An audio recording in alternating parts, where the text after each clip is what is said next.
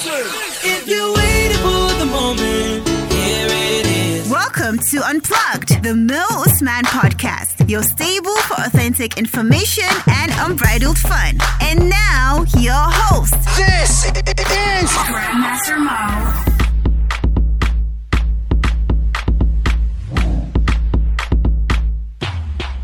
Welcome to Unplugged, the Mo Usman podcast, episode 9. Today on the podcast, we'll be talking about blasphemy under Nigeria's law. Now, to discuss this, I have a barrister from SS Gezawa and Co joining me via telephone. In strict observance of the recommended social distancing, of course, Mr. Sagir Gezawa. Welcome to the show, sir. Thank you very much, Mo. Now, blasphemy, according to the Merriam-Webster dictionary, is defined as 1A, the act of insulting or showing contempt or lack of relevance for God. B, the act of claiming the attributes of a deity. 2, irrelevance towards something considered sacred or inviolable. Now, how is it defined according to the law in Nigeria? Is it the same as this that I just defined according to Merriam-Webster, or is there a contextual difference? Well, I would say there is a contextual difference because actually under our penal law system, we don't have an offense called blasphemy. All right. By that name, blasphemy. But there are provisions of the law that define certain acts as offenses and give them meaning that may translate into blasphemy. For instance, Section 210 of the Penal Code Law, where defined a particular offense as an act whoever by any means publicly insults or seeks to incite contempt of any religion in such a manner as to be likely to lead to the breach of peace shall be punished with imprisonment for a term which may extend to 2 years or with fine or with both. So if you look at the definition of this particular offense provided for by Section 210, it is a kind of blasphemy. But there is no word blasphemy stated in that section, and there is no word blasphemy anywhere in the penal law system. All right. Now, the penal law system is a system practiced where specifically? In northern Nigeria. Wonderful. Because if we're talking in Nigeria in general, the Nigeria Criminal Code, I think is section, is it 204? Actually stipulates when there is an insult to one's religion of sorts. Yes. All right. Now we are clear about northern Nigeria. Hello? Yes. What I am saying, the context, yes, is there are certain offenses that are called or defined by their names. For instance, we say rape, and then a provision of the law will define rape. Whoever does an act and this amounts to the commission of the offense of rape. There is an offense called homicide. There is an offense called murder. So what I am saying, there is no provision of an offense called blasphemy. Acts that are defined and are prohibited, and those acts are having this as blasphemy.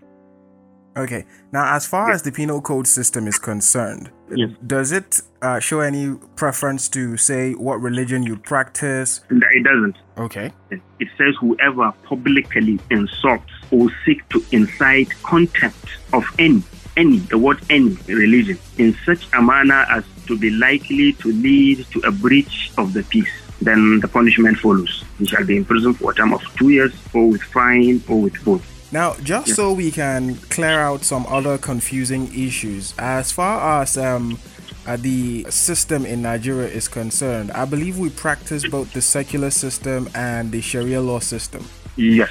All right. Now, talking about the Sharia law now specifically, say, for instance, someone errs and the person is to be tried under Sharia law. Does the law make provision for if the person must be a Muslim before they are tried according to Sharia law, or it doesn't? Well, there are two categories of such offenses. Okay.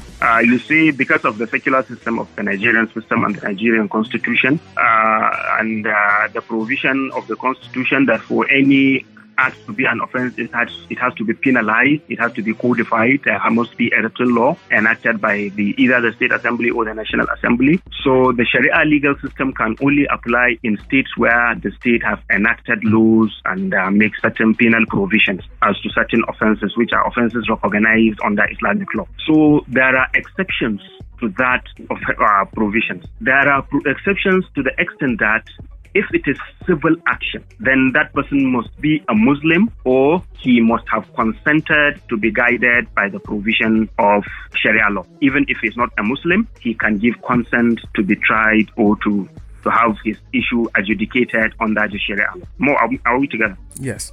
Okay. But when it comes to criminal offense, honestly, there is no difference. Once you reside or you are in that state and you commit an offense which is an offense under that law, because that law is made applicable for the whole state. That is why if you operate a tavern, a place where you can take alcohol publicly, even for the fact that you are not a Muslim, you can be arrested and you can be sanctioned, because that law is made for the good living of the people of that state. And nobody is allowed to do an act that will offend the sensibilities of those people that are residing in that place, so long as that act is defined as an offense.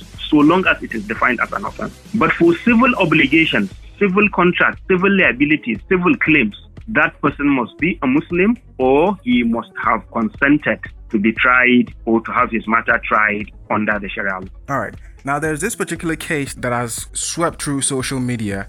It started early this morning.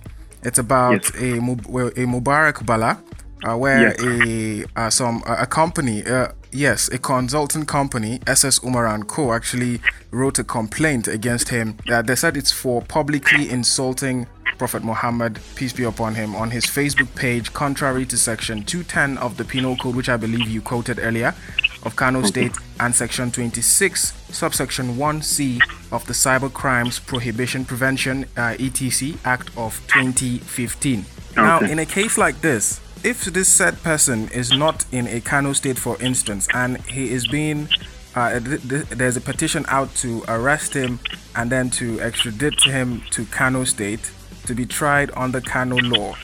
Now, in this instance, where this said person is a self-acclaimed atheist, would the Sharia law be implemented in this instance, or would it be strictly a secular law? Well, it depends on the investigation of the investigating authority. I don't know which authority is arresting him or investigating him. It may be police. It may be the Nigerian police force.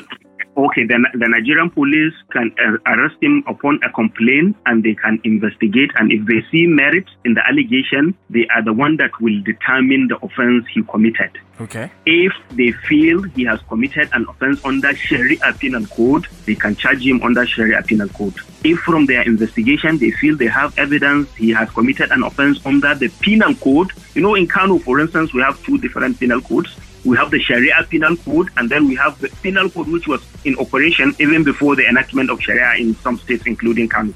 And then you mentioned the provision of the cyber crime law from the complaint you said. Yes. So even if none of these provisions is applicable, that is either the Sharia Penal Code or maybe the Penal Code is not applicable to the case, if they feel he has committed an offense under the Cyber Crime Act, they can as well charge him for an offense under that law. And especially the provision of that law does not have boundaries as to state. It does not have boundaries because one, it is a national law. It is an act of the National Assembly. Okay. Yes, so he doesn't have to be a resident in Kano before he can be arrested and then investigated in Kano. He can be arrested and investigated in Kano. He can be arrested in Abuja and be investigated in Kano. He can be arrested in Lagos and be investigated in Anambra. I don't know if maybe my memory would serve me well, there is such an issue that arose sometime in Kaduna. I don't want to mention name. When there was a crisis in Kaduna and somebody, a very popular artist, I think a musician based in Lagos, made certain post in respect of who is responsible for inciting that religious disturbance in Kaduna. Hello. I am with you, Mo. Yes. I am with you. Could you please go back to the artist that made the statement, please? I said that artist that made a statement on one of the social media handles. The artist was based in Lagos, and then the comment was made in respect of a religious disturbance in Kaduna. And he was arrested in Lagos and charged in Kaduna because he was charged under the cybercrime provisions of the law. So the point I am trying to make is if it is under that cyber crime law that he is being investigated and maybe he may be charged if there is evidence to that effect, then he doesn't have to be in Kano for him to be charged in Kano. All right. So there's also something else that, came up as a result of this whole issue on social media. Okay. Now, as you well know, being Kano indigen. Kano indigen, yes, I am. Wonderful. Now, you know how our people can be in Kano when matters like this arise. Now, the thing has gone to a certain extent where people are actually issuing out threats to life on social media.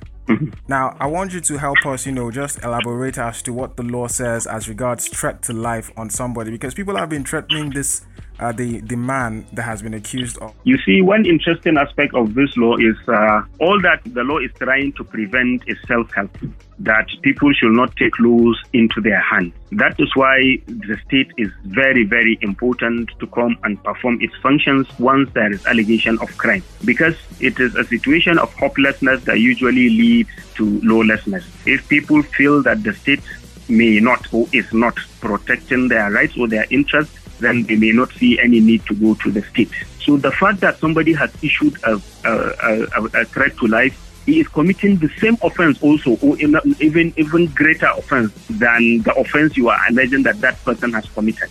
So it doesn't give you any right whatsoever for the fact that somebody has committed an offense maybe against your religion to also say you are going to commit an offense by taking his life or threatening to take his life. Even the use of those words that amounts to threats is also an offense itself. And if there is evidence against you, you can as well be arrested, investigated, and then if there is evidence, you may be charged for such an offense for threat to life. So it's all offenses. All of them are offenses. All right, wonderful. Well, thank you very much, sir, for being here on Short Notice. It's my pleasure.